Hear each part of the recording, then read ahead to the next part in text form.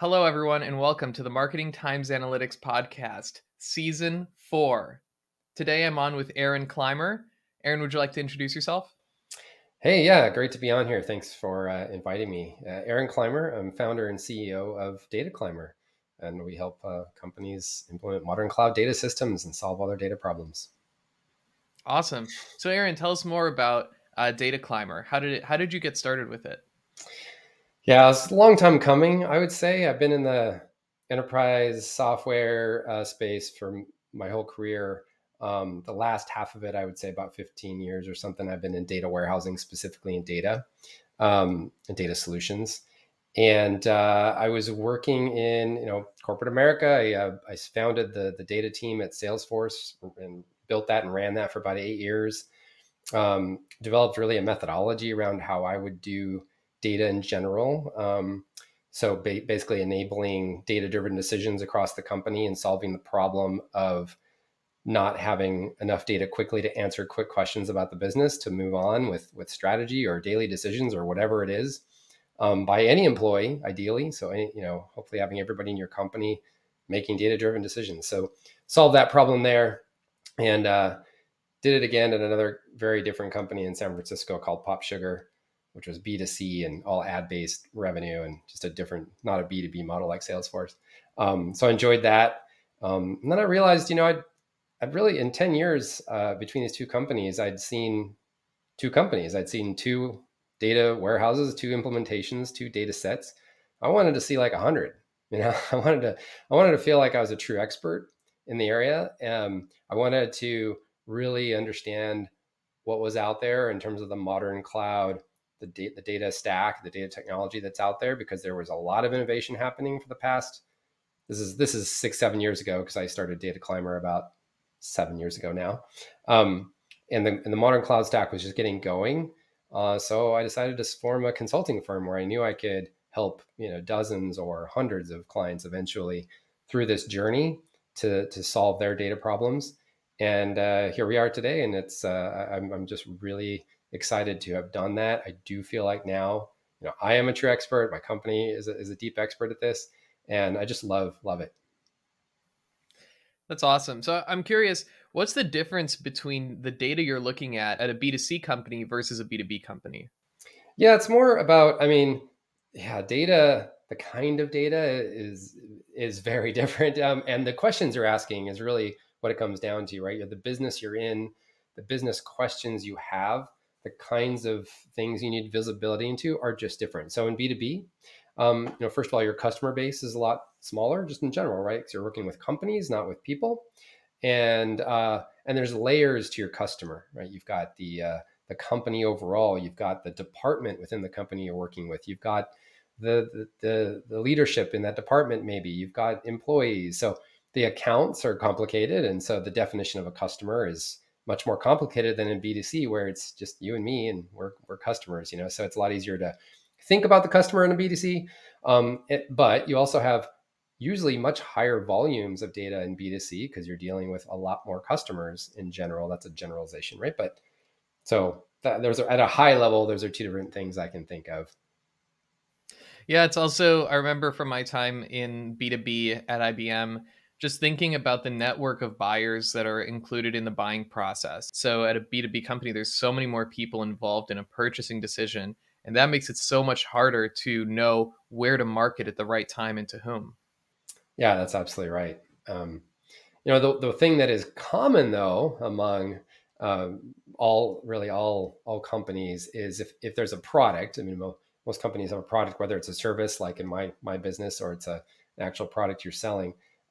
You want to understand how people are consuming that product, how your customers are consuming that product and using it, right? So product usage data, that's something that is pretty universal.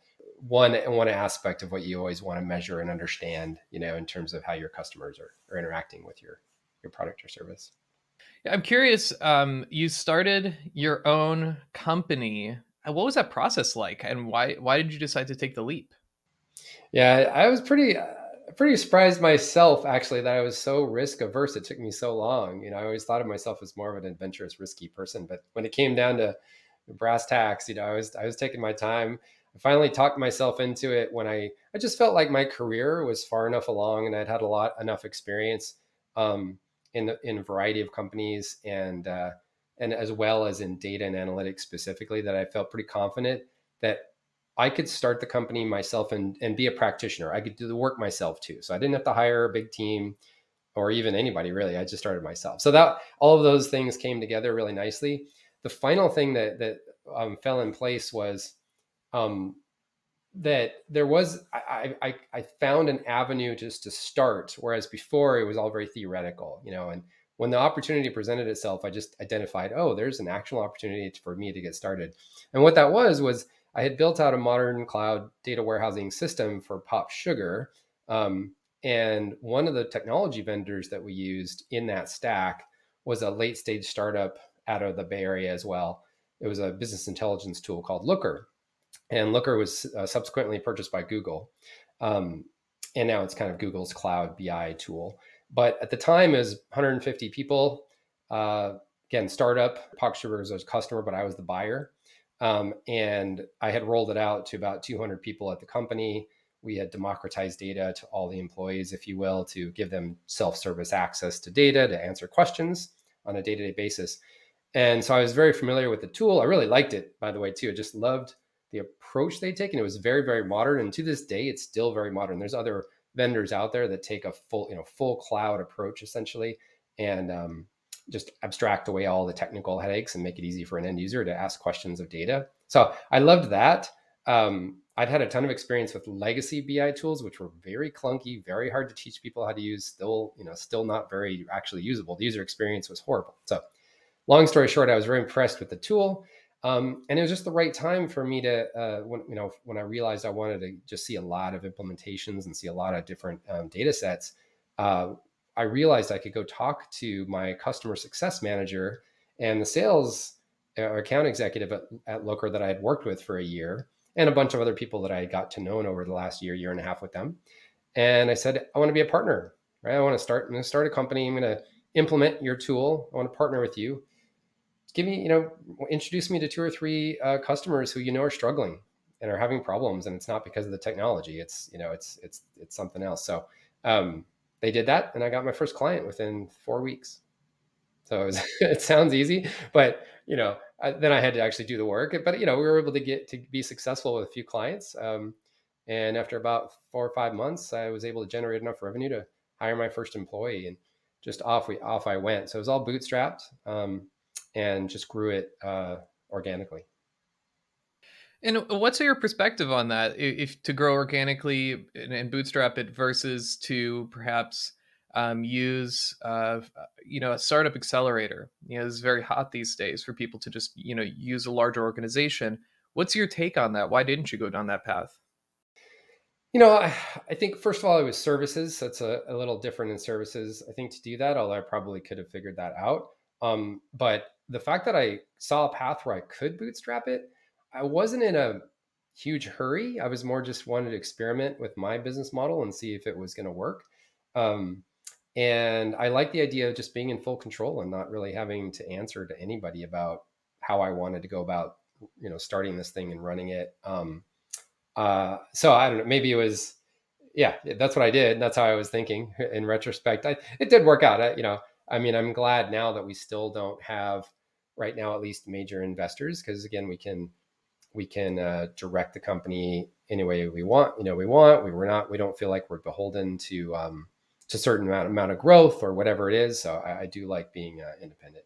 Did you ever have any, disputes or difficult moments while you were creating your company? Sort of what were the biggest challenges that you had to face? There's a book out there. I'll direct people to that. It's called The Boutique. It was published 4 or 5 years ago, and it's all about growing and scaling a consulting firm specifically, or a professional services firm. Um, I only found the book last year, but in retrospect, I've been kind of following the process that this book lays out. And there's three stages the book identifies. There's the initial kind of growth stage, or founding stage, and there's the scale stage, and there's maybe an exit. But um, I I was able to grow it myself sort of just, I guess it was naturally working until I got to about 10 or 15 people. And then I started to scale myself out, right? I couldn't keep more than 10 or 15 people busy. Even, 10 was actually hard. 15 got to be very hard. I was working 24/7, 7 days a week kind of thing. And I knew that I needed to start being able to scale myself. And that meant delegating more and more what I'm doing to other folks, right? And continuing to delegate and build out a management layer, essentially. Um, and so, uh, again, all these stories, there's so much luck at the same time as opportunity that comes along, in your career, in your life. And I would have, I'm sure I would have at some point figured out exactly who I needed to hire next. I was always struggling. Do I need to hire sales next, or more, or a manager, for delivery maybe, or operations? Where do I sort of start to delegate myself? And the opportunity presented itself again. So my COO now, Brian Albers, he had been my partner contact at one of my partners, and he reached out and said, um, "Hey, I see what you're doing, love what you're doing. I'd love to join you." And I said, "Well, I don't really need a partner, function in my small company right now."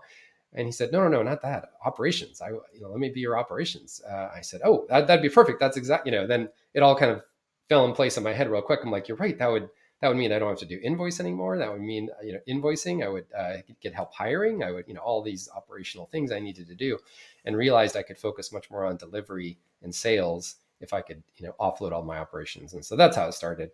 And since then, just been able to hire an entire leadership team to, we have a head of delivery, head of marketing, head of sales now, and operations. So I have now fully scaled myself. It feels like at this point, I really just focus on brand awareness, face of the company, customer success, and understanding, major customer relationships, things like that. I want to ask about the first couple of hires that you made. How did you decide on the individual? What were you looking for that, even the first hire? Yeah, probably no matter what company anybody's starting, if you're bootstrapping it, you're leveraging your own network, right, for everything.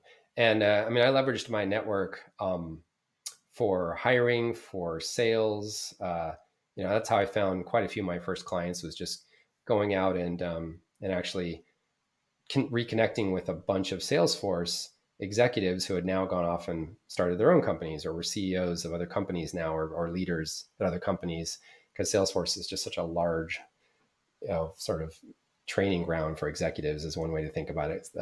So anyway, but for hiring, I also had worked with folks, at Salesforce, and I reached out to some of the folks I really knew they were strong, already knew they were strong data engineers, knew they were great to work with. And so I found a few of those kind of folks and hired them. And the second thing I did to find more people was, I was looking for, I had to be scrappy, right? And I couldn't afford, especially Bay Area prices for a senior data engineer. I couldn't afford that. So I would find people that were in data programs. So data certifications is what I'm trying to say, like certification programs. People are trying to switch careers and get into data from other areas, accounting, even sales, marketing, all sorts of areas, teaching, other, the military and so forth. And so that was great, because these certifications, people would go through 6 months of some training on, a little bit of everything, and become a generalist in data. And then I could teach them specifically the tools that we worked in, and get them up to speed to be more of a mid-level data engineer. And then from there, they were off to the races. So there's got to be a lot of trust then in that first couple of employees, that because at a startup level, it could all fall over right away.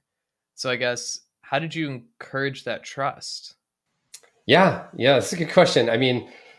I I just kind of had to. I think there wasn't a choice there. I chose people that I thought were going to be trustworthy from the beginning, have consulting skills. Um, we'll all be aligned. We all think, enough of the same way, that we will be able to make sure a client is successful, kind of no matter what it takes.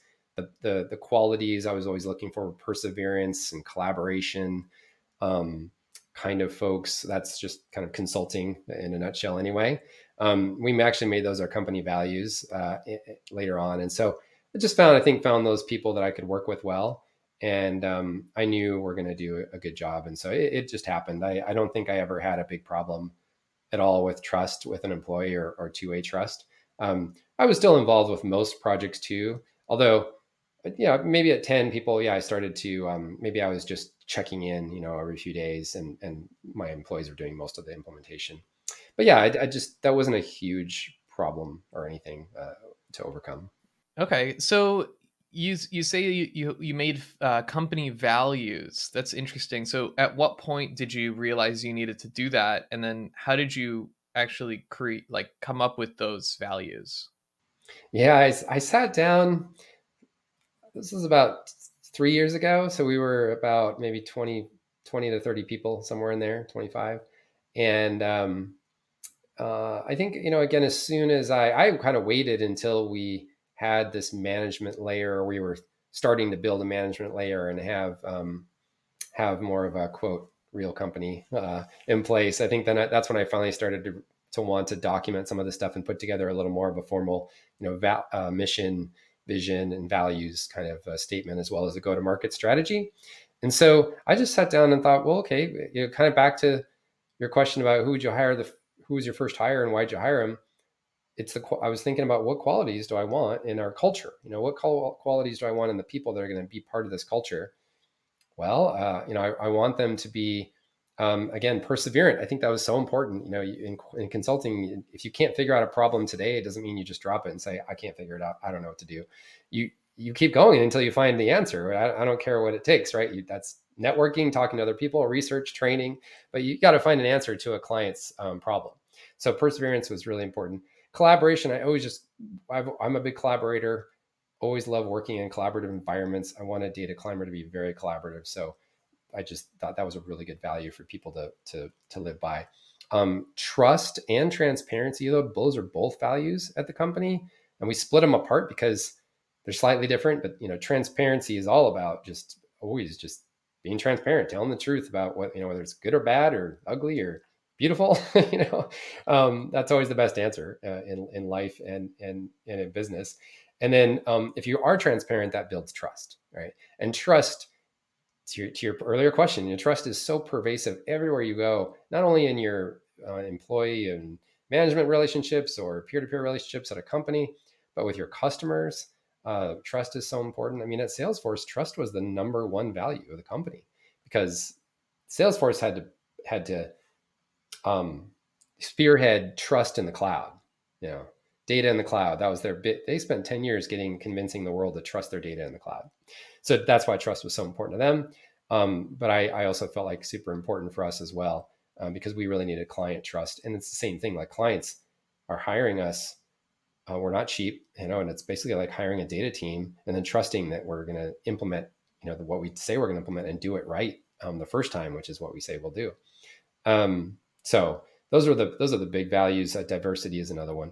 So I just sat down and again I thought about who are the people I want to work with, what do I want them to be like, and came up with the values that way. You want to tell the audience more about your service offerings, and where they can reach you? The problem we're solving is uh, enabling, or the problem is not having data fast enough to answer questions at the speed of the business. So think about a leadership team, or really anybody in a company, just having a question. Hey, how many customers are like X? Or what's the lifetime value of our customer? Or in marketing, what's the ROI of this campaign today? Or what things are working, what's not? And if you can't answer that in the same day or in the same hour as you're asking the question, so you can get an answer, make a decision, and move on and improve the business, that's a problem.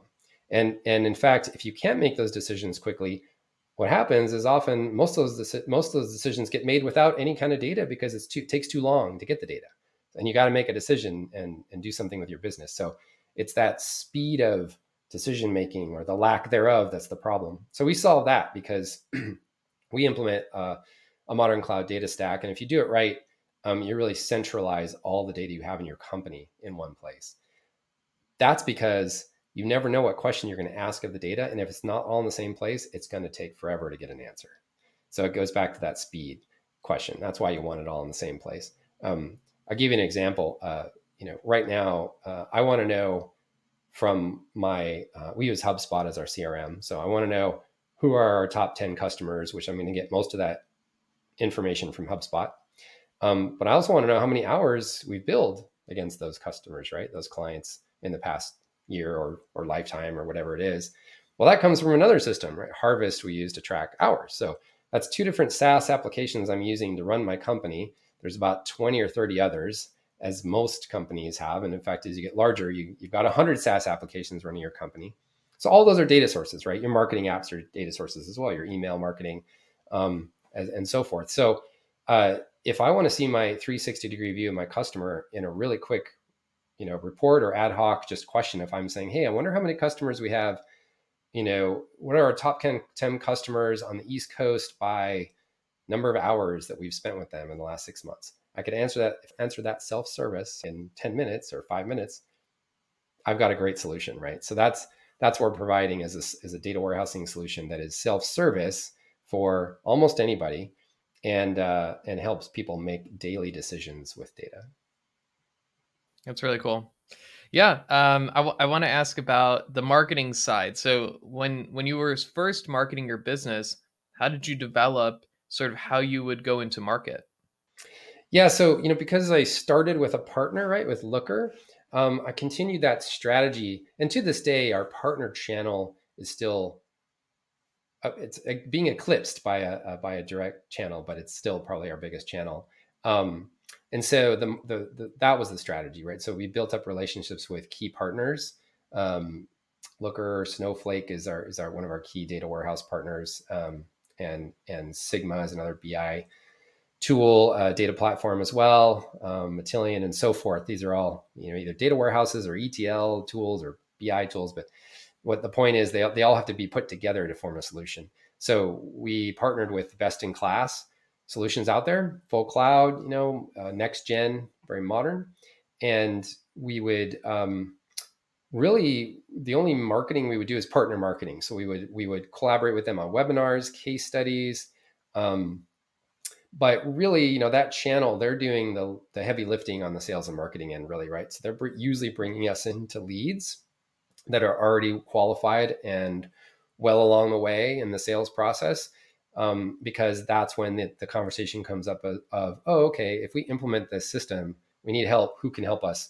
Partner will bring us in because they know we're trusted and we understand their technology and we're certified and trained and the whole thing. So for a long time, didn't need a lot of marketing. When we got to be about 20 people, I started to try to do more prospecting. And at first I thought it was marketing kind of campaigns. And later, I think I've been convinced that it's more of the sales campaigns, but we would send out, do a lot of email and LinkedIn kind of prospecting. And I guess because it was more specifically prospecting, it wasn't just blanket brand awareness, let's say. But I did do that, hired somebody who could help me just do some basic marketing like that, marketing and sales, build a new website, things like that. And then it wasn't until about a year and a half ago that we hired our head of marketing, which is our first full-time marketing person. And he's hired several people since then. So now we're doing a wide gamut of marketing activities. Yeah, I love that. So you grew into marketing. You didn't sort of rely on it as a crutch when you were starting. You used it as an expansion measure. I basically had to think through the whole go-to-market strategy. I'd put that together myself, and then I'd put together all the collateral. I did it all myself for years and years. So did all that basic stuff, but it was all through the partner channel and all specifically for partner marketing. Same thing with sales. So sales, that was our sales channel. Last question before we get to the second section, is how, as a CEO, do you view your role? Are you main? It sounds like you're really a salesperson, whether you're selling an employee to work at the company and selling the vision of the future, or talking to a client and really being that salesperson, the closer almost. So, is that how you sort of see your role? Yeah, I'm not directly involved in the sales process, only occasionally now. So our sales team does all of the actual selling and closing. But yes, always be selling. So my job really now is brand awareness, and is customer relationships. So I want to maintain relationships with as many customers as I can. Um, And that's not only to keep that relationship positive and ensure we have long-term relationships and long-term business, but also to get feedback and understand the market and understand where it's going and make sure we have the right fit for the market in general, and just really listen to our customers. So that's my main role, is actually, I'd say, listening to customers as well as brand awareness, and being the face of the company. Awesome. Well, thank you, Aron. And for the viewers, we're now going to switch into the second portion of the podcast. So this is going to be on Apple Podcasts. It's going to be exclusively available there. So let's get started.